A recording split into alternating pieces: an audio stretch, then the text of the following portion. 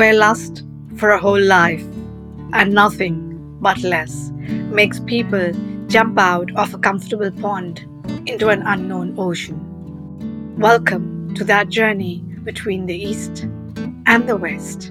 Who says Rolling Stones don't gather moss?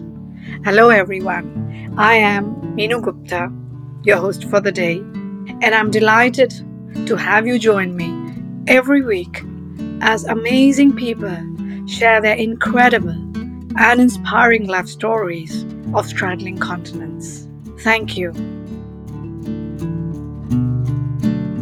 Dear listeners, can you imagine a different world order, a different level of citizenship, a different way of governance? Our guest for today can. It is my deep pleasure to host Andreas Bummel, who is the founder and executive director of Democracy Without Borders. He's known worldwide as a leading expert and advocate for a world parliament. The campaign he has been leading for a parliamentary assembly at the UN has been supported by more than 1,500 parliamentarians from over 100 countries. Andreas, thank you for joining me today. Can you share a bit of your journey with us? I believe that you were born in South Africa and now live in Germany. Do share the journey of the physical shift as well as how this very interesting organization came into being. Thank you, Minu, for inviting me to participate in this interesting podcast. Like you say, I was born in Cape Town in South Africa. My parents were German and moved to South Africa for business reasons. So that's why I was lucky to be born there. But my family moved back when I was at the age of 6 to Western Germany at the time. Germany was still separated. But nonetheless, having been born in South Africa for sure deeply influenced me, even as a kid, and influenced my worldview because I didn't necessarily feel at home in Germany, but also I wasn't at home in South Africa. So I think this gave me, put me on a path of exploring who am I and where am I at home. And I ended up thinking that the whole planet, after all, is everybody's home and my own as well. So, there also you had this, you didn't feel so much at home, and here till you figured your way around. Yes, I mean, I didn't identify like I'm a German, and especially, German history obviously is very difficult with the crimes committed by the Nazi regime, the worst crimes possible, the genocide, the Holocaust. That made it, of course, very difficult to identify such a country, and that's why, yes, I at some point also consciously thought about it, right? And South Africa, I very much identified with the idea of a rainbow nation, that developed while apartheid was overcome. But of course, apartheid too, another of the worst crimes possible, made me think about how did this come about? What is the history here?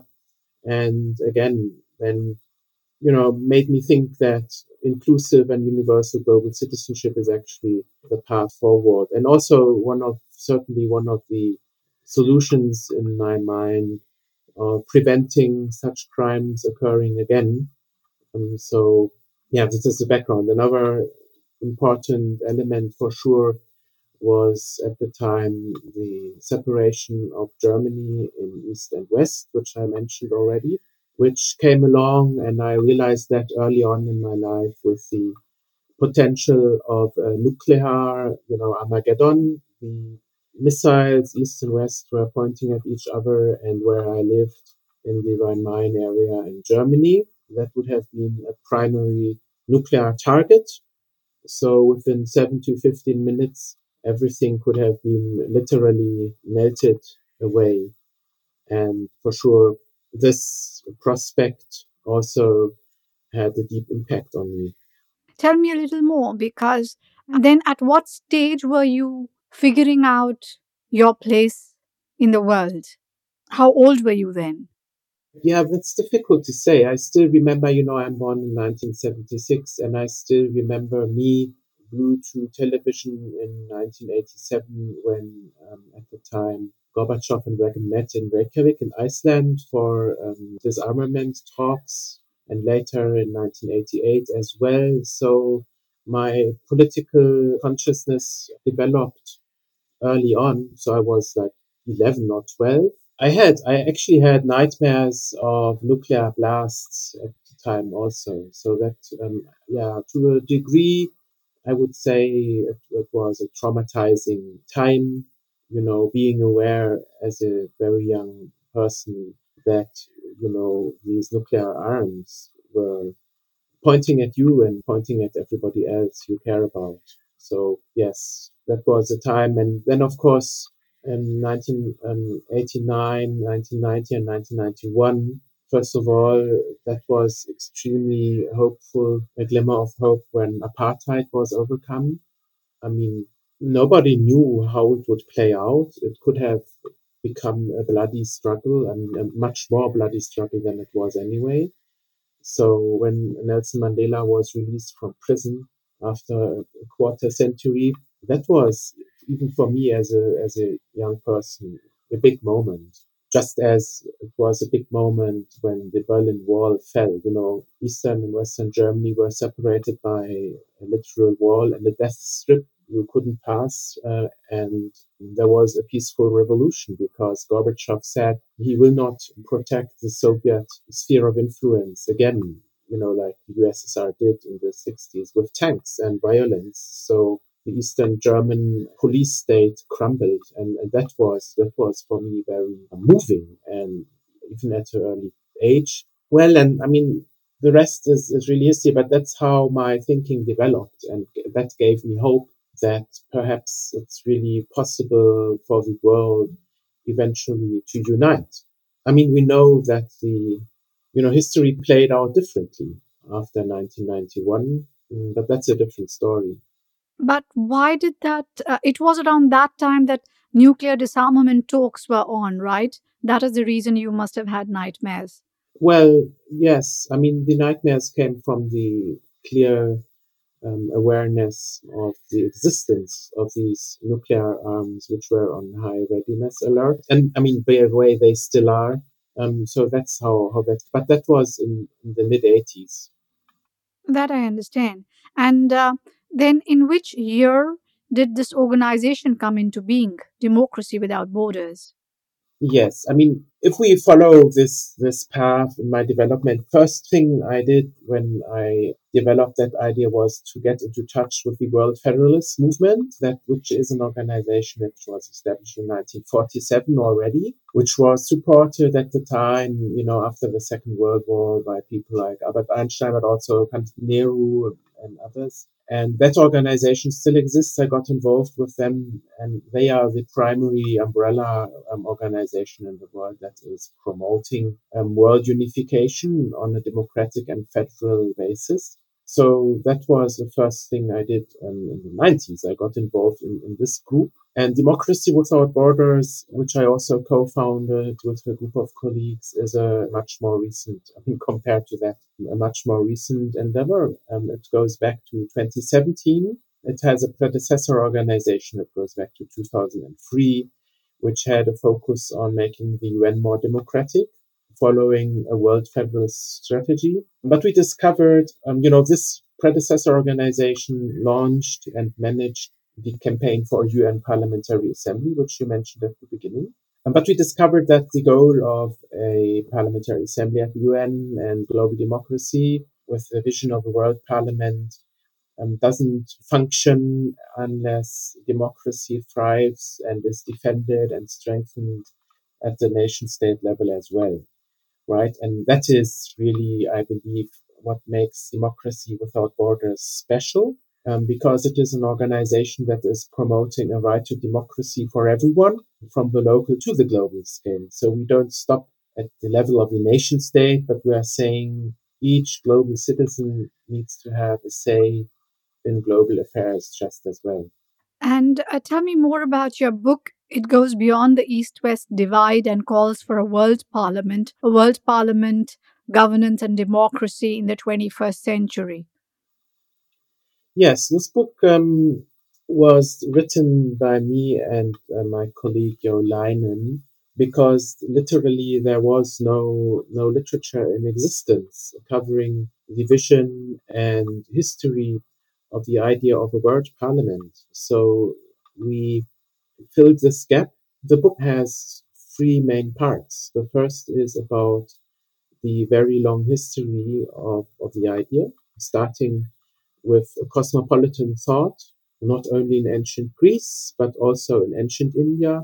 And it follows the idea in the course of history to the French Revolution up until to the present. The second part looks into some issues, thematic basis, and tries to illustrate the contemporary relevance of a world parliament. And the third part, which became a bit short because we were short of time, explains how it could be implemented and designed.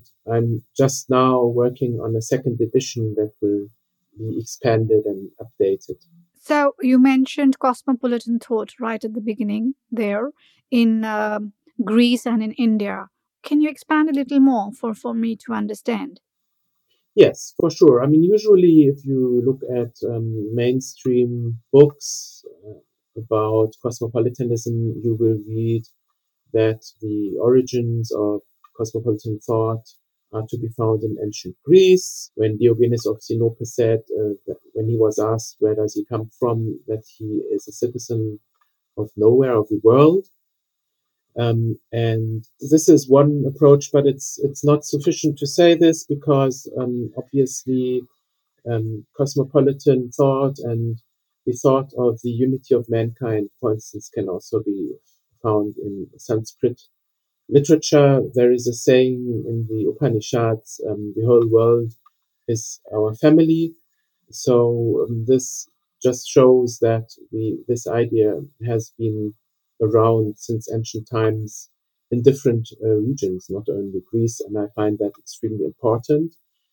So especially in the second edition of the book, we are elaborating about on this much more. The fact that it is a universal thought actually that can be found in all world regions. You know, the unity of humankind. Very, very nice. The Sanskrit sentence that you meant is Vasudev Kutumbakam, which means the world is one family. And that, I believe, has been used by Prime Minister Modi at the G20, which recently happened a few weeks back, that the world is one. So, and I really like that thought because it makes sense. And from that thought, of course, comes attitude and action and so on. Now, I have been interacting with people across the globe, and the one consensus which has been universally proven is the different value systems in the East and the West, which sometimes lead to conflict for different reasons. Now, how would such a parliament that you mentioned, a world parliament, how would that function across geographies and cultures, taking into account varied value systems and ways of thinking, emoting, and working? Well, I mean, first of all, I believe the concept of global unity is a necessity that stems from the fact that today, as opposed to ancient times, human activity has a catastrophic impact on life on Earth and undermines humanity's own survival potentially. So, managing global commons better and in an effective way is a requirement. So, a global parliament serves the purpose basically to come up with effective mechanisms, regulations, laws that democratically reflect the will of the people, and that is all people. So while it is true that we can find different values to a degree across the world, I still think that a world parliament can be and must be based on universal principles that everybody shares, one of which is, you know, the need of survival. And otherwise, I'm not so sure whether these supposed differences are so large.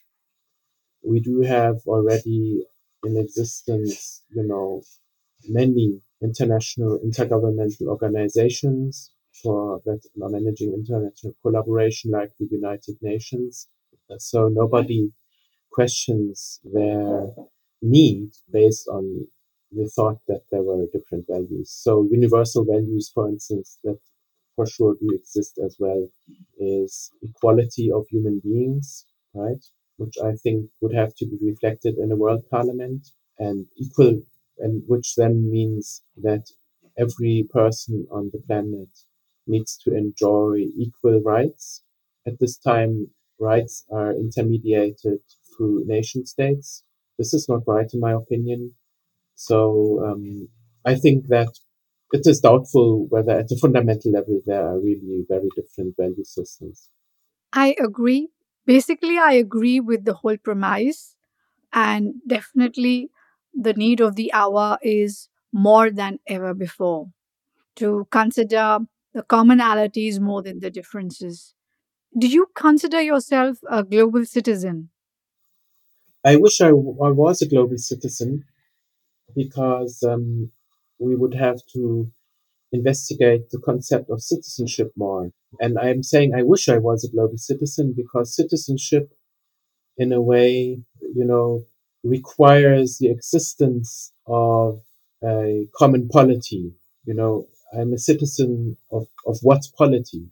And since there is no global polity, it is difficult to declare that you are a global citizen, right? Because there is no such thing, legally speaking, politically speaking. So, having said that, ideally speaking, yes, I do think I am a global citizen, and you are a global citizen as well. Everybody is supposed to be a global citizen by birth, by nature. And that is a good thing because if you look at separate nation states, one of the big issues has always been who is in and who's out, you know, who is a citizen of a particular country. And that has also been weaponized in a way, politicized, right? Including very recently in certain countries, that would strip off people of their citizenship, which would imply that they would be stripped of basic human rights and they would become citizen stateless people. So I think that citizenship must go beyond the nation state. And that is the point.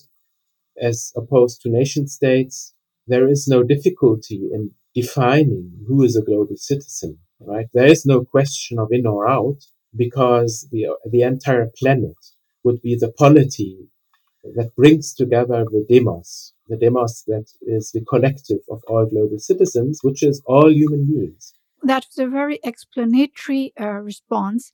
And thank you for saying that, and a very different one from what I have received from many people, and a more concrete one. And I really like the thought. So when we are saying global polity that you mentioned, what would that look like? Yes, a global polity, after all, let's be frank and straightforward. A global polity means a global state, yes, and actual state structures that can deliver on, for instance, managing global commons better, but that can also deliver on fulfillment of human rights or the sustainable development goals and their continuation after 2030, right? We have to think about the details, and one of which is the World Parliament. So, a global polity, a global state would have to have proper institutions. And I think in my mind, this is rather easy. I know this, for many, this is a very complicated issue, but for me, it's rather easy because I believe we can simply draw on the existing experience that we have in over 190 countries over the course of history, right? And I think there are basic democratic principles that have been accepted everywhere, right? So I would also stress that those are today universal. Of course, there are autocratic governments who, for obvious self interest reasons, they deny the existence of such universal democratic principles. But I challenge that. I think they exist. And what are those? And, if we look at them more closely, we automatically, in my mind, come up with a basic architecture of global polity. And I can elaborate on that a bit more if you want.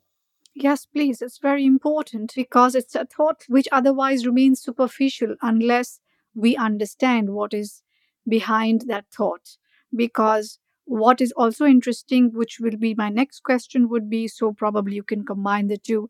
As a person, as let's say I'm born today and I am a global citizen, as per what you say, how would I, sitting in Germany, for example, right now, vote for somebody in a world parliament sitting there somewhere, in a cloud? So, Yes, I mean, global elections, that is, of course, huge, a huge symbolic event. And at some point in human history, I'm sure it will be an actual political event, maybe stretch over a week or two, where everybody on the planet can elect their global representatives. And I mean, maybe I'm naive, but to me, it's so obvious because in democracies, people, they elect their local councillors, they elect their county representatives, they elect state representatives, national representatives. And why not do we also elect our global representatives, especially the global planetary representatives,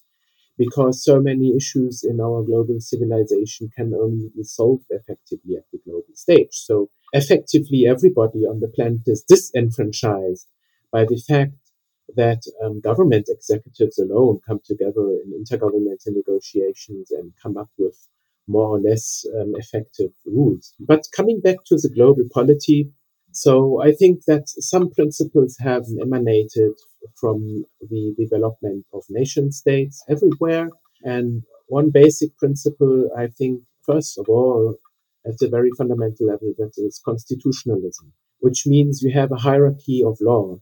And the basic law is set in the constitution, and it is not necessarily even at the discretion of anyone, which includes fundamental human rights, which would be enshrined in the constitution. And in this constitution, and then in a global constitution, you would have it would design the institutions in the three branches of government that have developed over time, which is the executive, the legislative, and the judicative branch, right? And these three branches would have to be designed, the institutions of these three branches would have to be designed in a way that there is proper checks and balances, right? While lawmaking would be the responsibility, obviously, of the legislative branch. Implementing these laws would be the responsibility of the executive. And the judicial branch, on the other hand, would provide overall legal oversight. So this is the starting point, and then we can look at what kind of, in detail, what kind of institutions are needed in these spheres. And another principle that I think is of major importance in terms of a global polity, that is federalism. The concept of federalism isn't necessarily understood in the same way everywhere. So I would have to add that with federalism, what is meant here is a system that locates government responsibility across different levels, so there are issues that are best dealt with at the local level. And then the upper levels don't need to mess up with this. So we would disperse government responsibility from the local to the global scale in the constitutional setup and locating powers at the lowest level possible, which is at the same time the principle of subsidiarity. So I think, oftentimes people, they are afraid of the idea of a world state because they imagine it is centralized. But I don't know anyone who seriously would promote a centralized global world state. so we are talking of essentially it would function because it would be decentralized. Okay, that logically makes sense. In this day and age, we still find countries going to war. The latest example is the outrageous act of Russia on Ukraine. Do you think that if the World Parliament had been in place, the situation might have been different, and then how? Yes, absolutely. What we need is an effective system of collective security and complete and comprehensive disarmament. And the latter is a goal that the UN has been pursuing for many decades but did not achieve. And this is a very complex, multidimensional problem. First of all, I believe that we have to look at the preconditions of a world parliament. A world parliament which implies global elections and a global constitutional system can only function in a universal way if actually democratization has moved forward in all major countries in the world. So automatically, this means that the component parts of the global polity, the member states, if you want, they would have to have achieved a certain degree of democracy. Otherwise, a democratic world federation is not possible. It's not possible to have a democratic global polity while there are pockets of autocracy in existence, especially countries like Russia or China, which even, possess nuclear arms. So, and that is why I immediately responded, of course, if the World Parliament existed, the situation would be different because it can only exist. I mean, it is, that is the point. It is a precondition that the situation has already changed, right? So, the problem is the system of collective security and ongoing democratization, which is needed in the first place for a world parliament to come into existence. And here I can only say that democratic forces and pro-democracy activists everywhere need to receive the strongest support possible, and autocracies need to be contained as strongly as possible. The dilemma is, of course, that we are at a crucial point in global history where humanity, we need to find immediate and effective solutions to problems like mitigating climate change, right? And on the one hand, we need to contain authoritarianism. On the other hand, in such areas, collaboration is needed. And I think that is one of the biggest dilemmas of our time, right? I get the point that the precondition is the whole world in should be in some kind of democratic state, in the sense that all the pockets should be to a certain level democratic. Now, having said that, the existing condition is that we have Russia, we have Ukraine, we have Syria, we have people and their egos. So, how would that be contained, or who would do that? Which body is going to regulate? Because if there was a body strong enough, we would not in this century be at war.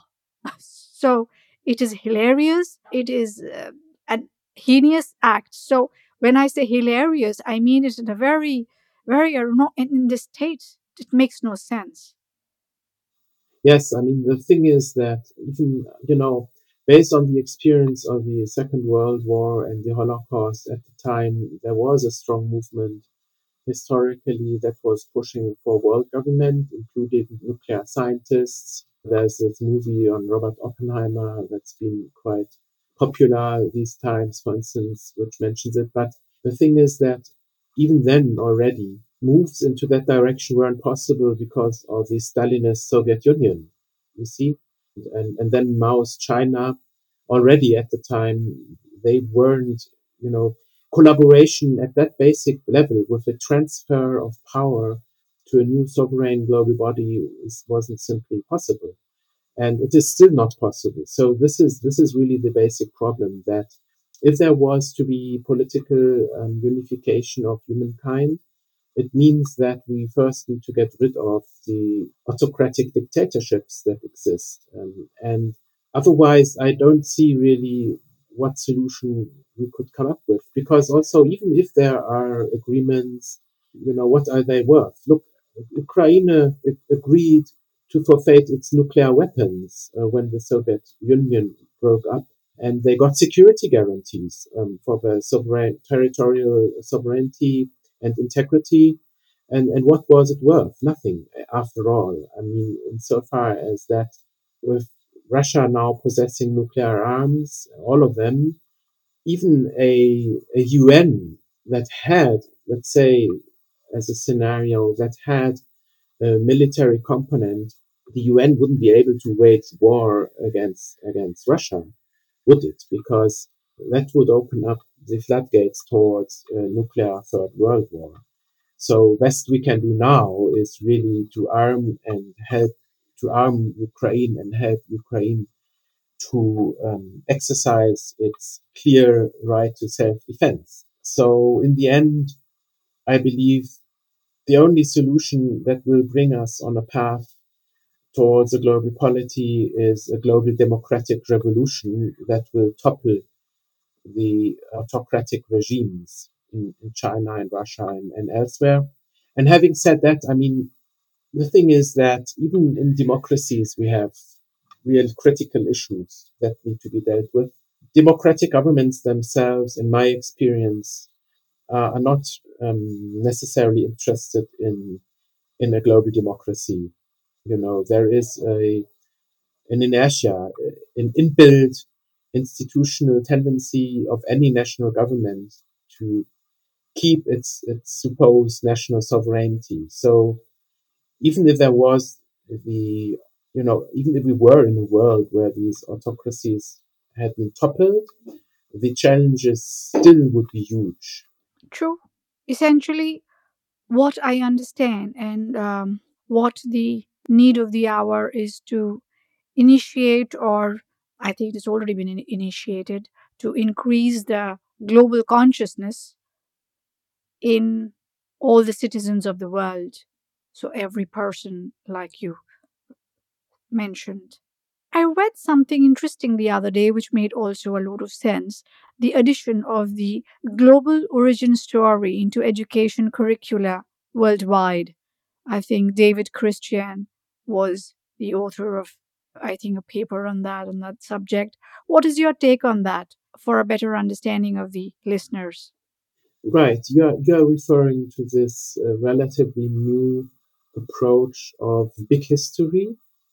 And before I elaborate on that a bit, I want to agree that promoting planetary consciousness and the idea of global citizenship is the key towards moving beyond authoritarianism and towards a global polity, obviously. But the thing is here, again, that is part of the complexity that we do not have much time, actually, given the big challenges that humanity is faced with.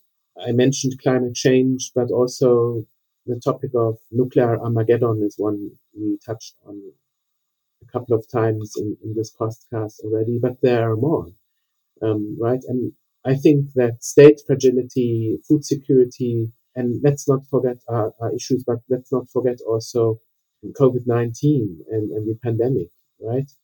That was not handled well, to say the least. And the next disease X is possibly just around the corner, and it could be much worse than COVID. So there is not much time actually to come up with a global polity that is actually able to deal with these issues. But then coming back, the big history approach is a wonderful one because it is trying to come up with a universal story of human evolution and actually the evolution of this planet and the universe from the Big Bang, until a time when life will no longer be possible on Earth due to the sun's expansion, and later on due to the fact that at some point the sun's energy will be gone. But that is in billions of years. So I think this perspective that spans billions of years, that does bring with it a certain degree of humbleness.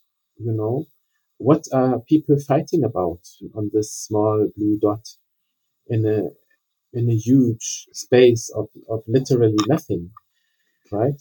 What is it? What we are doing here?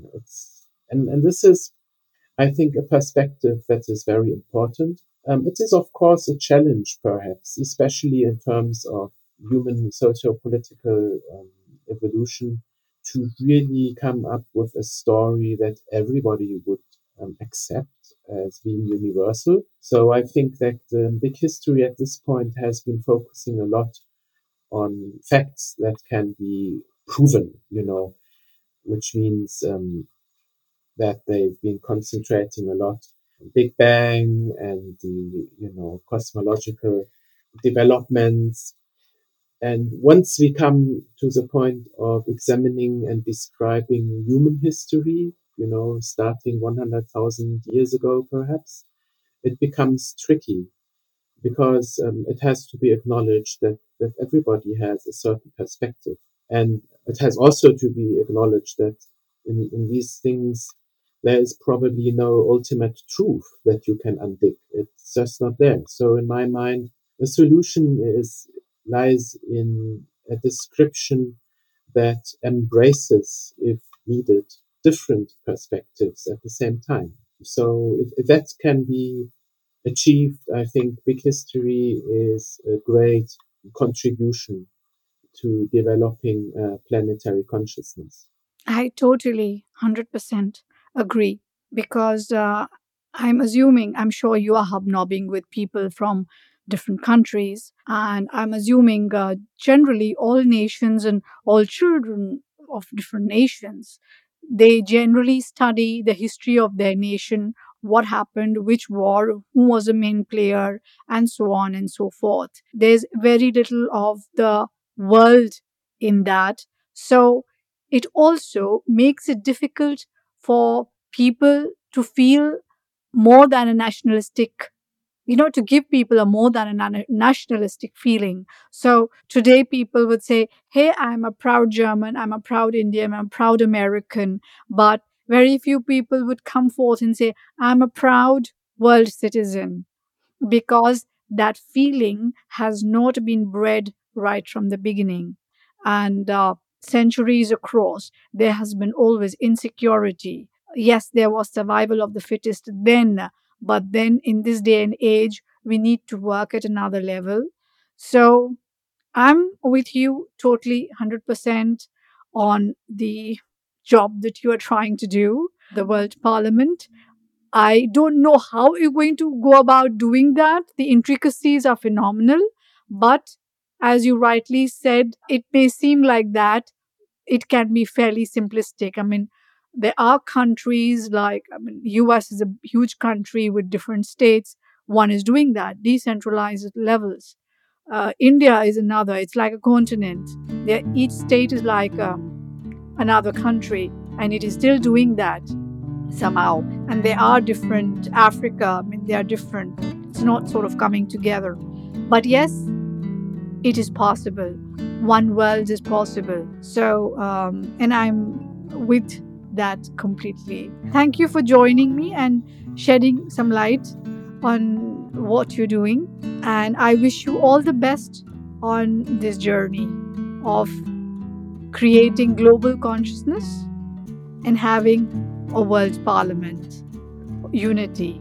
Thank you so much. Thank you very much for having me today. It was a pleasure. Dear listeners, what an expansive feeling.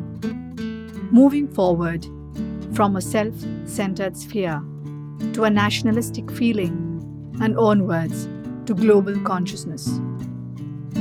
The scriptures in Greece, perhaps in some other parts of the earth, and in India, saw the world as one. Vasudeva Kutumbakam. The world is one family. I hope to see that in my lifetime. Hope is an enormous blessing. It enables us to see beyond the conflicts which rage in our world today. It enables us to see a tomorrow which is not yet visible to our physical eyes. It enables nations to free themselves from shackles forced on them. I hope. Do you? Thank you for listening to the series Between the East and the West. Do subscribe to the channels mentioned on the site in case, of course, you liked what you heard. I am Meenu Gupta, the host of the series, and I'll be looking forward to your comments. We Love feedback. Thank you once again. Namaste and bye bye.